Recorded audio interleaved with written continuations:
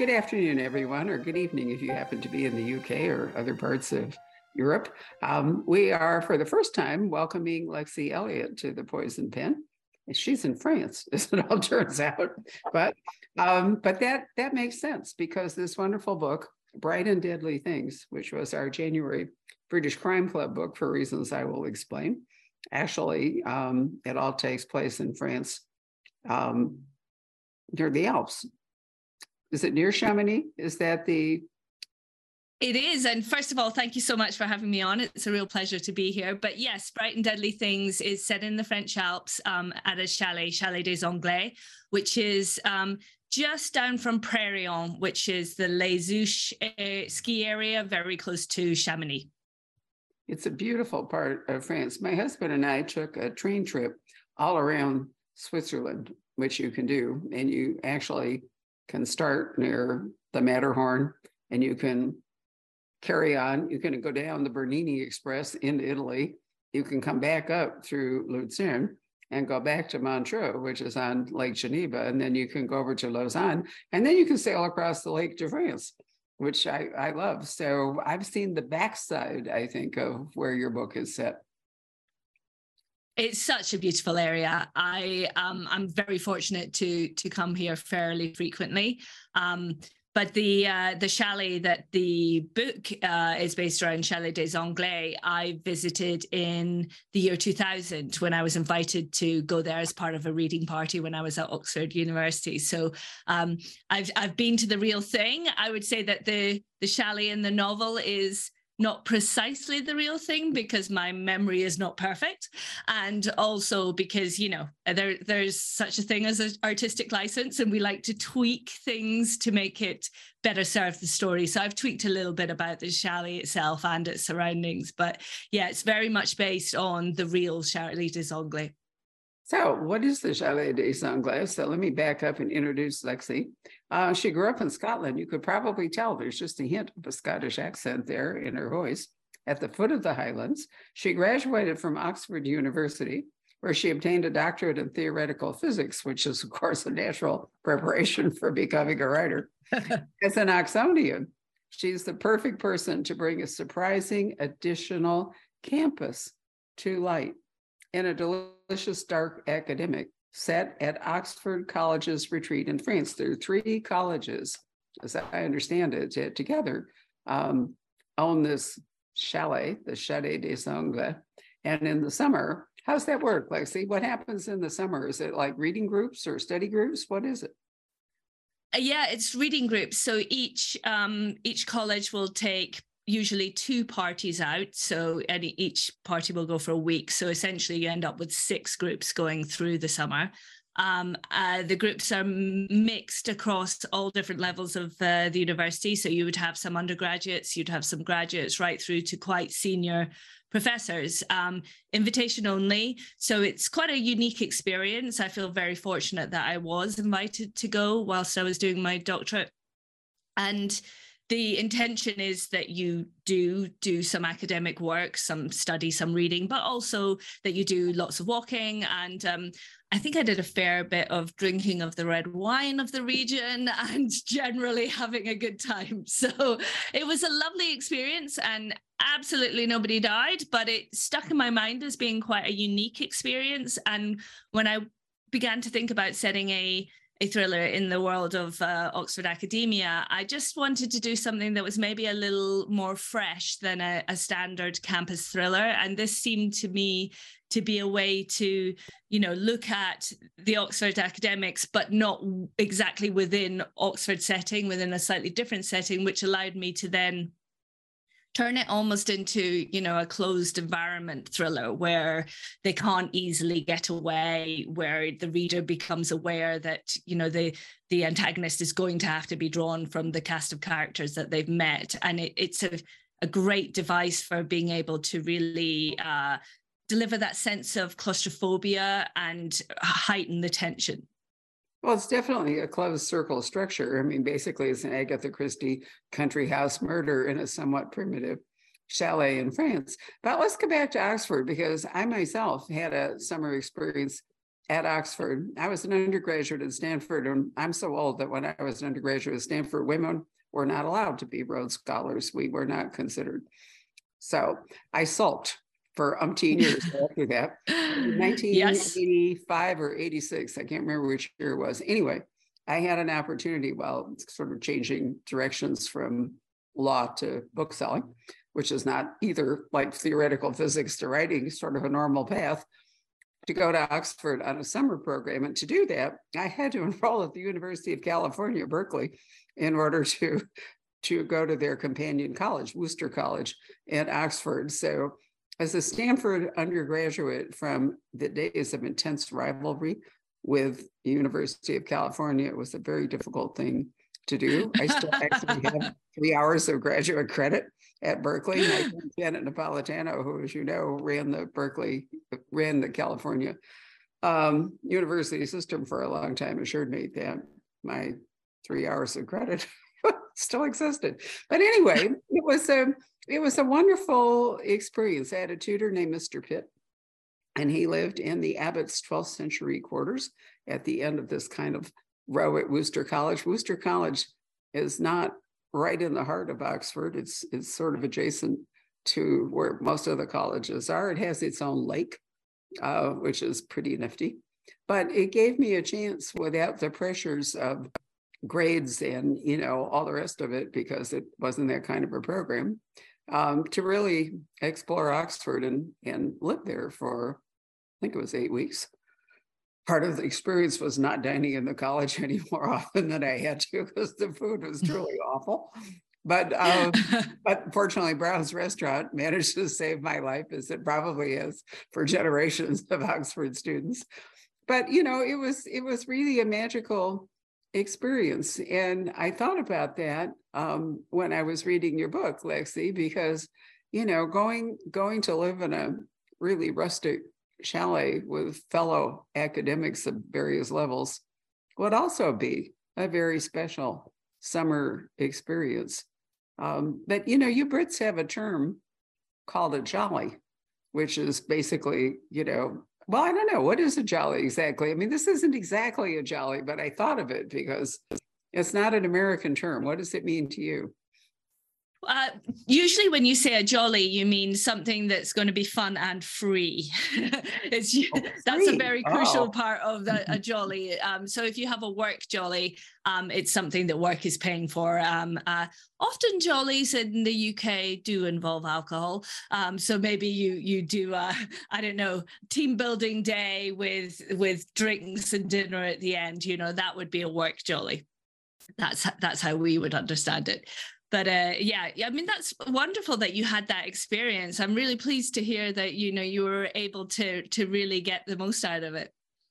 It was marvelous. There were, you know, in the summer, there were concerts everywhere. You could go to the Sheldonian, you could, you know, hang out at Magdalen and listen to the choir. You could spend time at Christ Church. It was more relaxed. And of course, the weather was lovely, which it isn't always anymore. Climate's on, but that was a long time ago. So it was kind of more, even, you know, punting down the ice, the river and all that.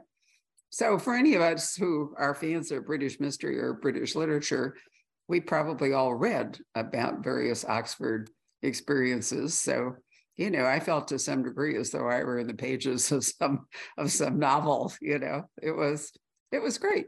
But I love this idea of, you know, of actually going to a different country, you know, not just a remote part of England, but a relatively remote part of France, where you would have to bump up to the locals. I mean, you couldn't just, you know, you had to at least have some support from the local people, whether it's guides or provisioning or whatever. So how does that work?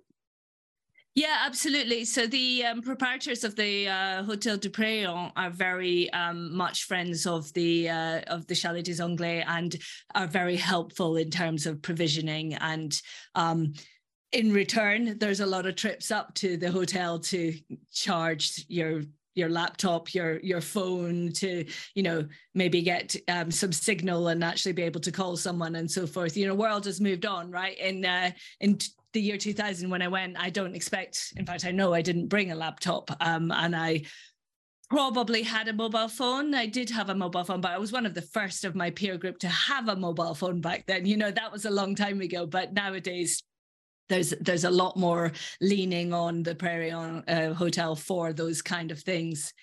But it's interesting you talking about your experience of Oxford in the summer, which actually is not something that undergraduates get in quite the same way, because in the summer they won't be there. But when I stayed to do a doctorate, a PhD, I then had that experience of Oxford during the summer, and I became very aware at that point that Oxford is a very different place depending on which level you are sitting in within the university. You know, it's a different experience for an undergraduate versus a graduate. And I think at the time I was aware of that, but I probably didn't extend the thinking to recognize that it's different if you're a postgrad, it's different if you're a junior fellow versus a senior fellow, and so on, that the community and the life and your own ambitions are very different. And that's one of the things that I wanted to touch upon in this novel, looking at all the different characters who are at different levels in their academic and Oxford career. So what is the term dark academic as a crime genre shorthand? What does that mean to you? Know that it means too much to me, actually. I wrote a novel that was set in academia and looks at the dark side of human beings. I'm not sure that I sat there and said, right, I'm going to write a dark academic novel. I'm often thrown by the genres and the subgenres that there are within literature, because I think that when you first sit down as a debut author and you want to write a novel, you just write a novel. And then somebody, usually your publisher, says, oh, this fits into this category. And you go, oh, okay, I wrote a psychological thriller. And then, of course, they want more of the same, but different, obviously, because it can't be exactly the same. So, you find yourself writing in that particular genre and you start to understand that a little better. But I wrote a first novel, which was termed a psychological thriller, and had a little bit of, a touch of the uncanny about it, shall we say. And that's something that has crept into all of my novels. And I honestly say crept with deliberation, because it's not something that's there in the outline usually. It just finds its way in. So clearly it's very important to me. It's something that niggles away inside my psyche, I suppose. But it's not intentional as such. But yeah, it always creeps in. So that's the kind of novel that I seem to be drawn to writing. And I'm very much drawn to writing about groups of people and how those connections work, and particularly what happens to them when you take someone out of the group and you disrupt the balance, and how do they then manage when someone's tugged really hard on one string? How did the rest manage to balance? That's an excellent discussion of it. I did say when I was writing up your book that it reminded me very much of Ruth Ware's The It Girl, which is a different Oxford story. Going back into the past. And in some senses, Sarah Peirce's book, The Sanatorium, which isn't a dark academic, but nonetheless takes a group of people to a relatively isolated, but if I remember that one, quite luxurious place in France.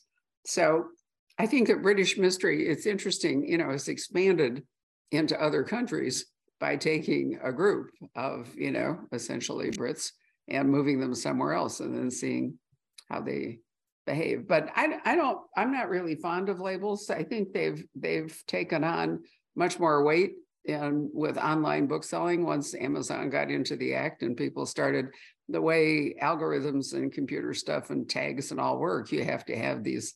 But we don't do that at the Poison Pen. We have generally just a giant file called fiction, and that works out.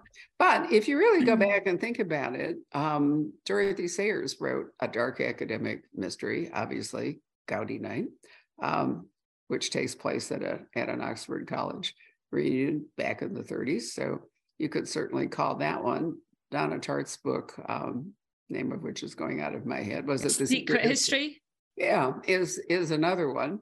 And there have been other authors who have over the years written um, books that fall into that genre. Ashley Winstead currently is also writing some, but basically it's all kind of a variation on Christie and the closed circle structure, because what you do is you have to put a finite group of people into a place where it's not porous, and then somebody's killed, and only those people who had access to the victim are suspects. And then, on you go. So, I mean, it's a really classic form of crime fiction that is simply moved into other locations. But I think a lot of people love the contrast, Lexi, between, academics who in theory are pursuing more cerebral and more, intellectual things, and yet base human emotions and, violent acts. The contrast, I think, is one of the reasons that the dark academic really, really often grabs people. Yeah, I think that's right. I also think that there's some kind of pleasure in thinking about some people who are exceptionally bright, and recognizing that doesn't make them infallible, that we are all at the whim to a certain extent of our own very human emotions and desires and ambitions. And there is a lot of ambition in academia. It's just because people are working hard sometimes on some very lofty projects, that doesn't mean that they're devoid of ambition and ego and all the sort of things that can create some rather nice conflict if you're a writer. Perhaps less nice conflict if you actually have to live in it as a profession at times. Well, I do think many people have said that the stakes seem remarkably low in academic mysteries some of the time, because if you're not in that profession and don't understand the career ladder and the politics and so forth, then it can seem as though years ago when I taught crime fiction at Arizona State University, one of the books that I had the students read was Tony Hillerman's Edgar-winning book, The Thief of Time, which you may not have come across, but basically it's archaeology. I mean, it involves pot hunters in New Mexico on the Navajo reservation, because his books always embrace the Navajo culture. And this is a really old book, so I'm sorry if this is a spoiler, but too bad. But it turns out that the motive for the murder had to do with academic advancement. In other words, somebody claiming a discovery or whatever it was that would advance him up the career ladder in academia. And I want to tell you, I did that for 3 years. 100% of the students could not believe that was actually the reason for the murder. They really rejected it. And, they just didn't even understand why anybody would kill over, credit for some kind of an academic discovery. I found it fascinating. That is interesting. I could believe that. Yeah, I would buy into that. That's an interesting one. I wonder, I may have to read it now to understand where the disconnect lies. It was too low stakes for the kids. I mean, there wasn't a lot of money involved. There, it wasn't sex. It wasn't, kind of the obvious crime fiction motives. It was just a bit elusive for them. Now I've spoiled it for you because you'll sort of know how it goes. But I also thought it was interesting that the Edgar Committee had decided it was the best novel that year. So the difference between actual students in a university and, published writers, because the Edgars is an award given by authors, in evaluating the motive and the behavior of people, I thought was really great. I loved it. Anyway, tell us about your lead character, because she is, in fact, a widow who's come on this expedition trying to, break through her fog of grief and reboot herself? Yes, that's exactly right. So she's Dr. Emily Rivers, and she sadly very recently lost her husband and is struggling with that. She isn't the person that she was before she suffered that loss, and she's struggling to find a way to regain some kind of joie de vivre, some way in which to take control of her life and work out how she wants to spend the rest of the time that she has allotted on this planet. And She's very bright. She's a fellow in theoretical physics. She's very logical. She's aware of the impact that grief is having on her psyche and of her reactions to things. She's very aware of how she might be viewed by others. And that perhaps makes her slower to put her hand up than she should be when things begin to happen around her, because she's very conscious that, you know, as someone who has really struggled with this grief in her life, that people may dismiss what she's saying as paranoia. So she's in a little bit of a bind there, where she makes things rather more difficult for herself than they might need to be. But you know, that certainly serves the story quite well and is very fitting with her character arc. So she's kind of maybe that classic unreliable narrator or unreliable witness, which is a very useful thing in crime fiction. It's actually true in real life, you know, in trial testimony and so forth. The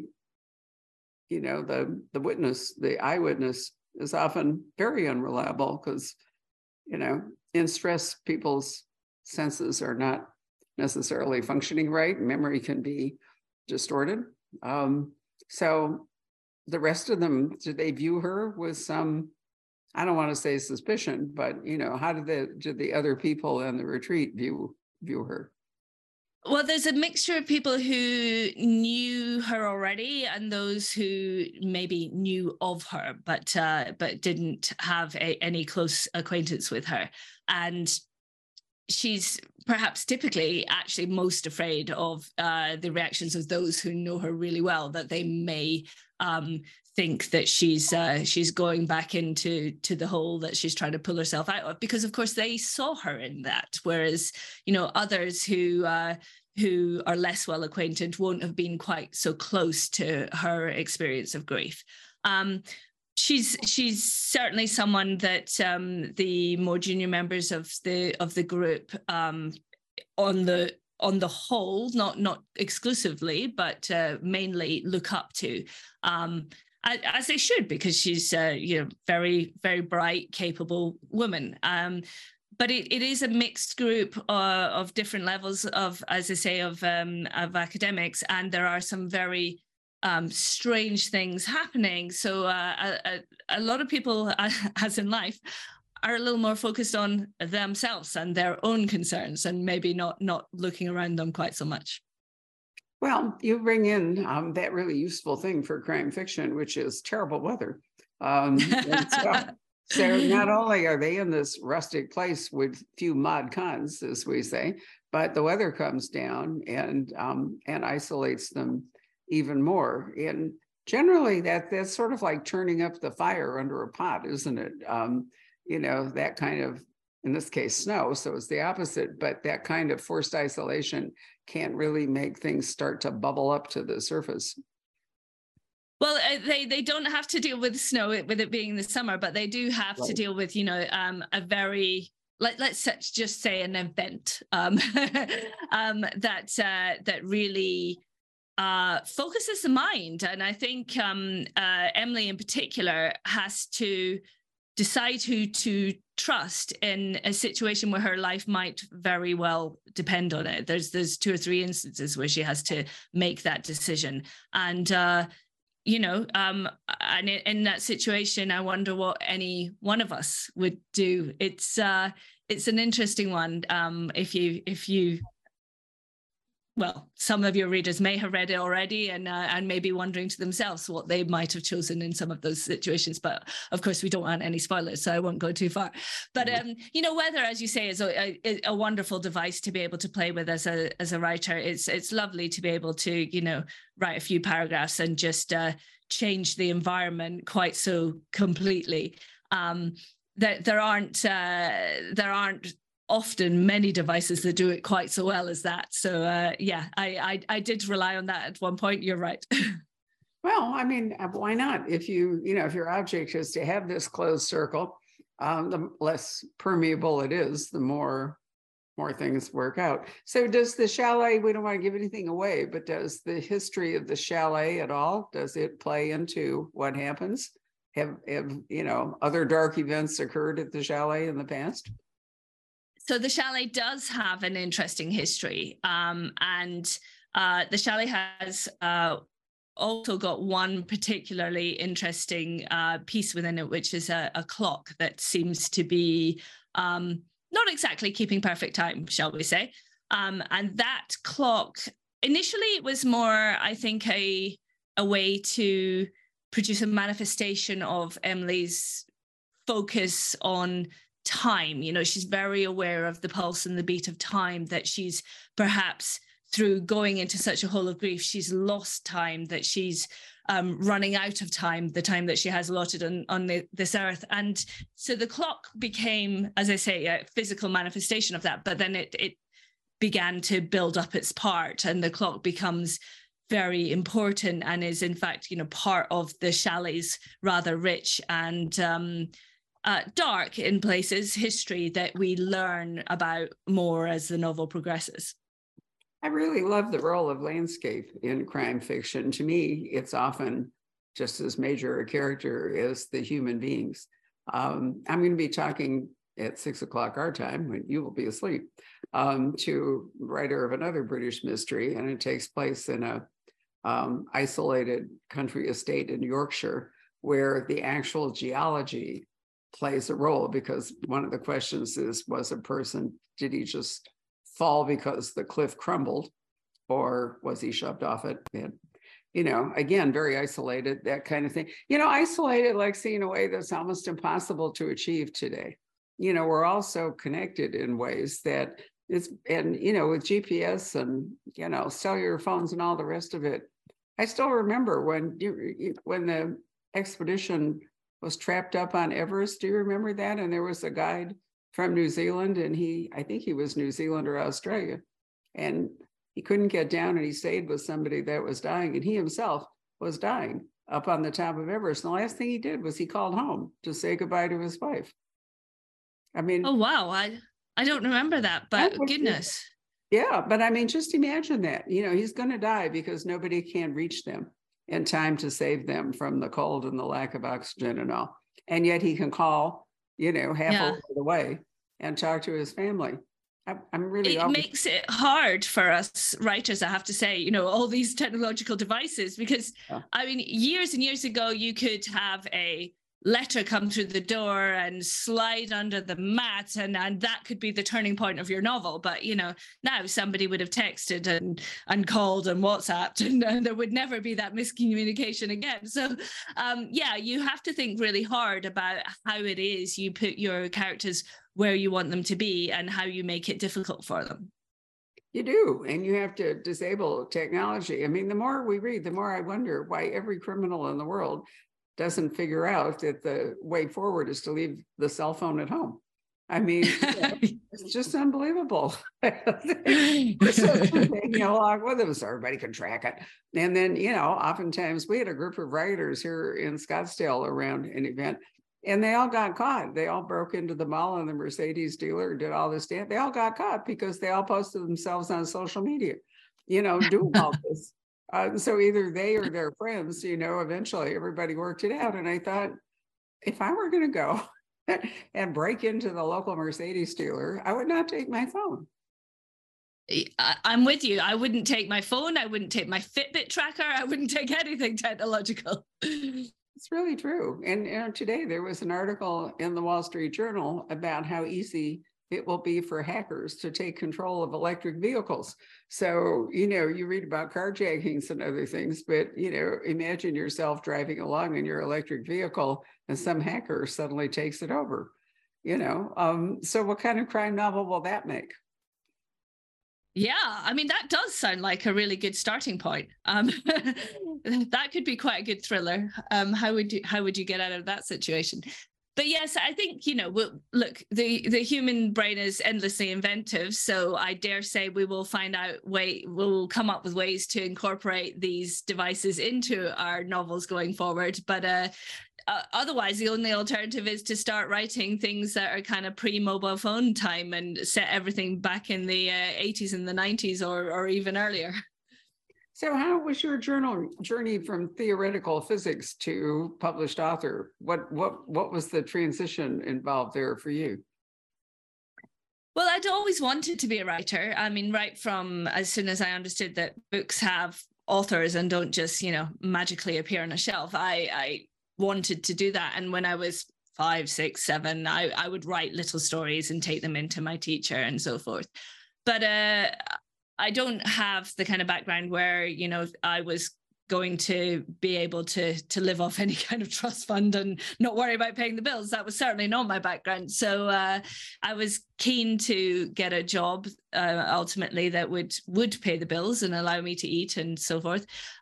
So I felt that following physics at university was more likely to lead to that kind of position. So I did physics at university, but I never really gave up on being a writer. I was always scribbling short stories in my spare time. But then, of course, I got a job and I was working in finance, in investment banking in the City of London, and that spare time was very small. Didn't have a lot of it, and I would periodically be wondering if maybe I should check in my job and actually try and write, but I never really quite got there. And then as it turned out, my job jacked me in because the global financial crisis hit. And like so many people in the industry, I lost my job, which left me with a bit more time on my hands, albeit that I had 2 very small children at the time. But I thought I would use this unexpected, freedom from employment to try and write a novel. And that's what I did. It took a long time. I did, as I mentioned, have very small children at the time. So it took an awful long time. But ultimately, my debut novel, The French Girl, was the product of that period of time. And then I went back into finance and in asset management instead, and was working 3 days a week and using my 2 days to write and my weekends to write and so forth. And it's only really quite recently, the last year and a half, that I've been full-time on writing. And do you find that you have more time to write, or does it simply give you more time to do other things? I do have more time to write. To begin with, I thought it was more time to do other things as well. But no, I definitely write faster now. And I can do it under less pressure. It was very stressful whenever I had a deadline on a book and I was, working at the same time in the city. It was very stressful to try and get through that. So it's a little calmer now. I've got a lot more time to do things like this, which is something that I really enjoy, because actually, a writing career is a very isolated career. So it's lovely to be able to talk to other people about books, about writing, things that I'm very passionate about. But, I have to be quite thoughtful in my day to make sure that I do get social interaction because, as I say, it's quite a isolating career. And it used to be that 3 days a week I was going into an office and having lots of social interaction there. But, now I have to go looking for it in other ways. Well, here we are on Zoom. I know. Exactly. When am I going to retire? And I think, what would I do? What would I do if I weren't doing this? And the answer is I'd be bored, because so I really, and I love the idea that, you and I can have a conversation thousands of miles apart. And so really time zones, I often say this, that time zones are the hardest thing about Zoom. You have to figure out, where I did a book launch for an Australian author on Tuesday. And just as I was about to wish him a happy Valentine's Day, I recognized that it was the next morning in Australia. And Valentine's Day had already passed for him. And he then mentioned, this is Michael Robotham, who's a double gold dagger winner for the UK. And then Michael pointed out that his publication day, he started talking about it. And then we both realized that, while it was his publication day in the US for me, he'd already moved past it again because it was February 15th there. And so it's been great. We've been to Stockholm, we've been to Reykjavik, we've been to New Zealand, we've been all over Australia, all over the UK, Ireland, France. And one thing we also learned is that internet signal is not universal. So sometimes, sometimes it's a little rocky while we try to work things out. But I just think it's so great that we have this global community possibility now. And my proudest achievement was bringing together two Irish authors, one of whom lives in Dublin and the other in Perth, Australia, at the same event. And you had to, it was 10 in the evening in Dublin. It was 2 in the afternoon the same day here. And it was 6 a.m. the next morning in Perth.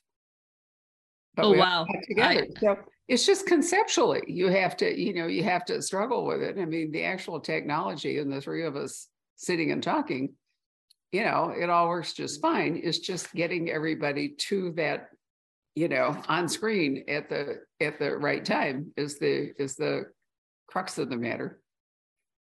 Yeah, it's one of the things that's come out from the pandemic, isn't it? That we now know this technology really works, and where it's working, well, why would you stop? If you couldn't have done that event with those people without doing it digitally, so you keep using the digital platform where it makes sense. Absolutely.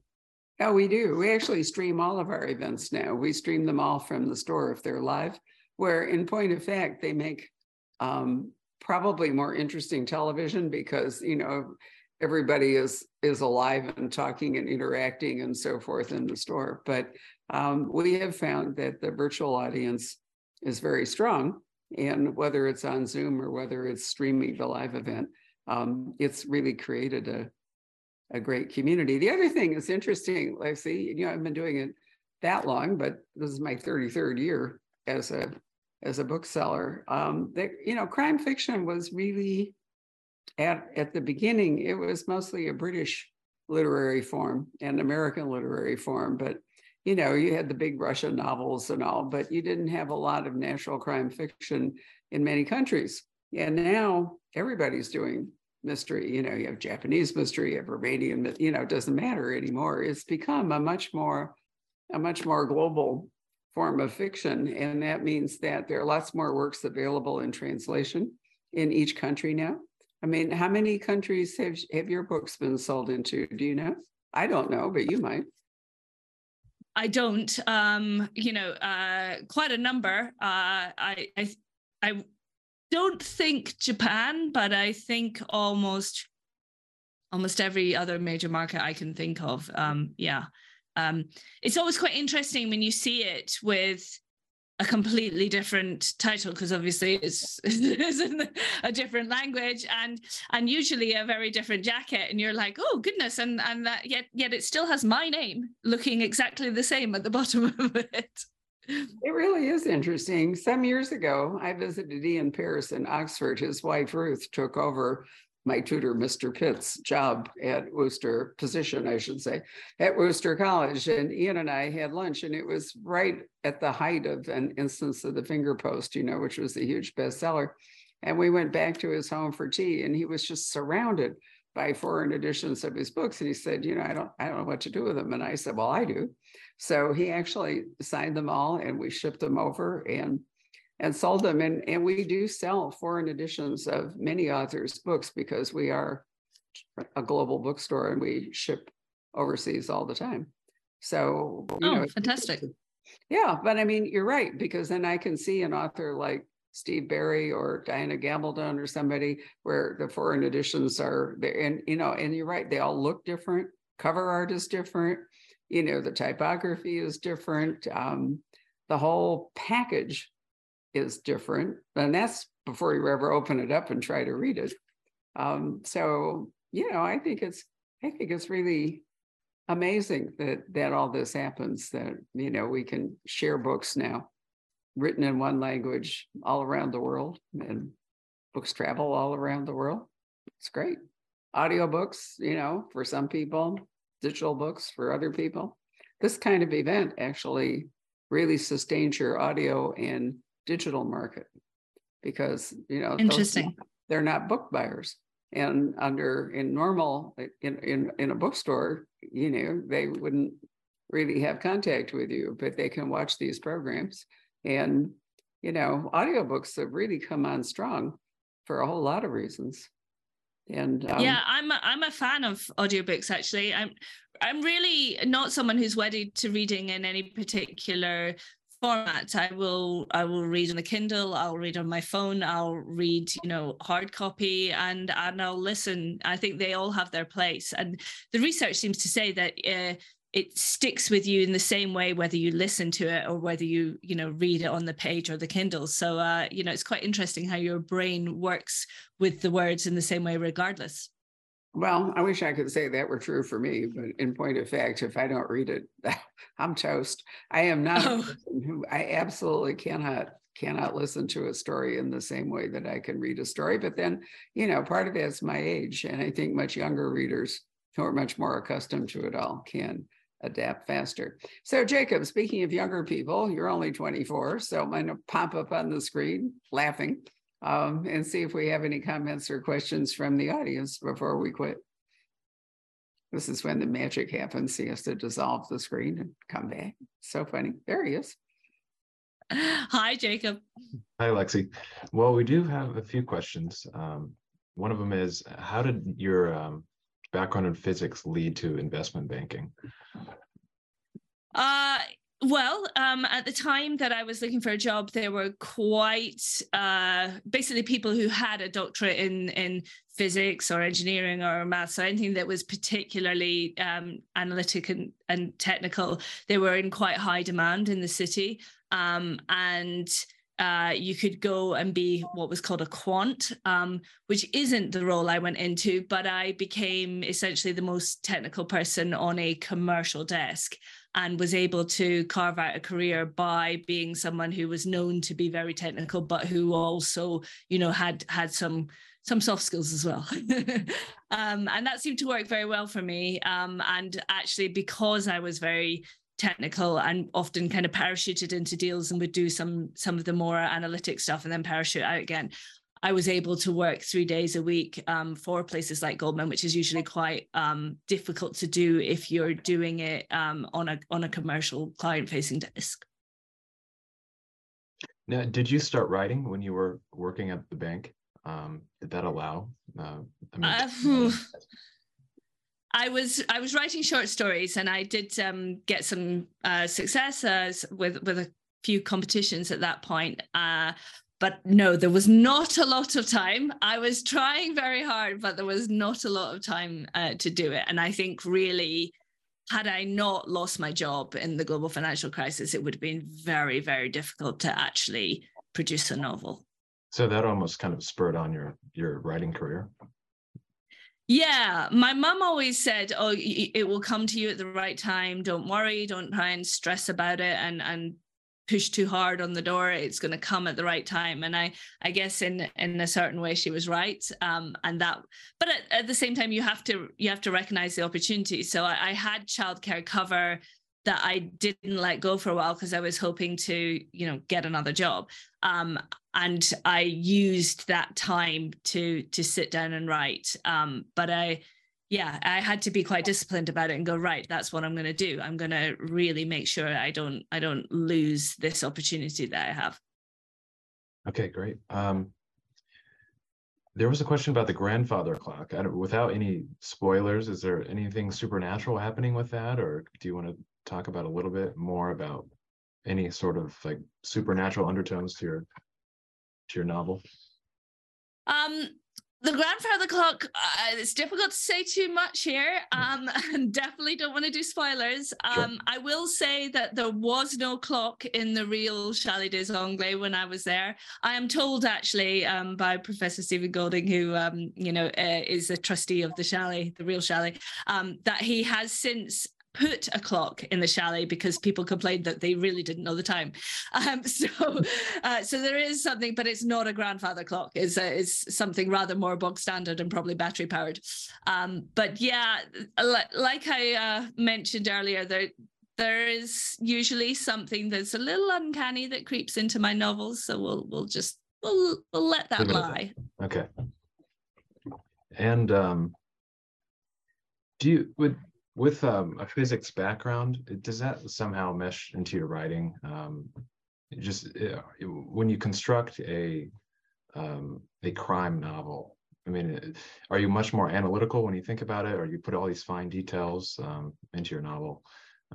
If that makes any sense. I mean, is it more of a mystery that you have to put together, a very lofty mystery that you write, or? I think of it as, I think of the kind of mystery genre as being a great scaffolding, I guess. So it gives you a really firm structure that allows you to, you know, move the story along, get the pacing right, so on, keep people interested. But if all you wrote was something that was very nuts and bolts, I don't think anybody would be very interested in that, because actually character-driven tales are what take our attention and keep us coming back, because we care about the characters and we want to see what happens to them, and we feel that they're authentic. So really, I feel that I write character-driven thrillers, and the scaffolding of the mystery construct allows me to then hang other things on it and to explore some of the themes and develop the relationships with the characters that I'm interested in exploring. But in terms of how my physics background plays into it, I think that there is something about, you know, holding the whole universe that you've created in your mind and making sure that you dot your I's and cross your T's and you don't leave things hanging. That's very similar in a sense to, you know, looking at a problem in physics or in maths that's very abstract, but you have to kind of hold it in your head and work out how to attack it and analyze it and how all the different parts of it interconnect. I think that those two things are not dissimilar. And I also think that the discipline that you develop in doing a PhD is really very helpful for writing, because when you're doing your PhD, nobody is going to do it for you. Nobody else in the world has the answers. You've just got to sit down and keep, you know, beavering away at it yourself. And with writing, it's the same thing. You've got to be very disciplined. You've got to sit there and you've got to keep going. And you have to have faith and not let yourself be thrown off by a bad day. You know that it's definitely a marathon, not a sprint. What was your PhD dissertation topic? The title was Glassy Behavior in Simple Topological Tiling Models. There you go. Gripping, definitely gripping. Were you working, or did you specialize more in quantum mechanics or in relativity, or? It was condensed matter theories, kind of solid state physics was what I was working in. Okay. Very cool. Well, that's it for questions. I love the paths that authors have taken. And as Jacob, you and I have actually discussed, it's amazing how often you live your life and then suddenly some accident or some event that you didn't anticipate and probably don't welcome suddenly comes along and kicks you off in a new direction. It's true for Lexi when she lost her job. It's true for me. And, you know, you're right that those of us who survive and thrive take advantage of that rather than be defeated by it. You know? Yeah, I have a friend who says that, you know, when one door closes, another one opens, but it's hell while you're in the hallway. And I think that's probably right. Yeah, resilience is a quality not everybody has a full measure of, but resilience is really the key to making your way through life. So in any case, I really enjoyed your book very much. This is the fourth book that Lexi has written. So let me close by asking you what you're working on now. So I am working on an idea for another psychological thriller, which I can't really say too much about because I'm still in the very early stages. And I've been writing something in another genre just as a sort of palate cleanser, shall we say. Wonderful. Well, actually, there's the thrust of the question was to reassure people that you are writing rather than specifically what you're writing. So I'm glad to hear that you're at work, and I hope that gives us another chance to speak. That would be lovely. It's been a real pleasure. Thank you so much for having me. Well, it was our pleasure. Thank you so much for joining us. Bye, everybody. Enjoy the rest of your day. And if you're free at 6 o'clock our time, Charles Todd and I will be discussing a British historical mystery, which has lots of interesting stuff in it. So try to join us for that too. Bye. Hello. We hope you're enjoying our programs and podcasts with authors. We'd like to expand them, and your help would be appreciated. Please make a donation at poisonedpenfoundation.org. 100% of the proceeds will go to help connect authors with readers in this difficult time. Thank you.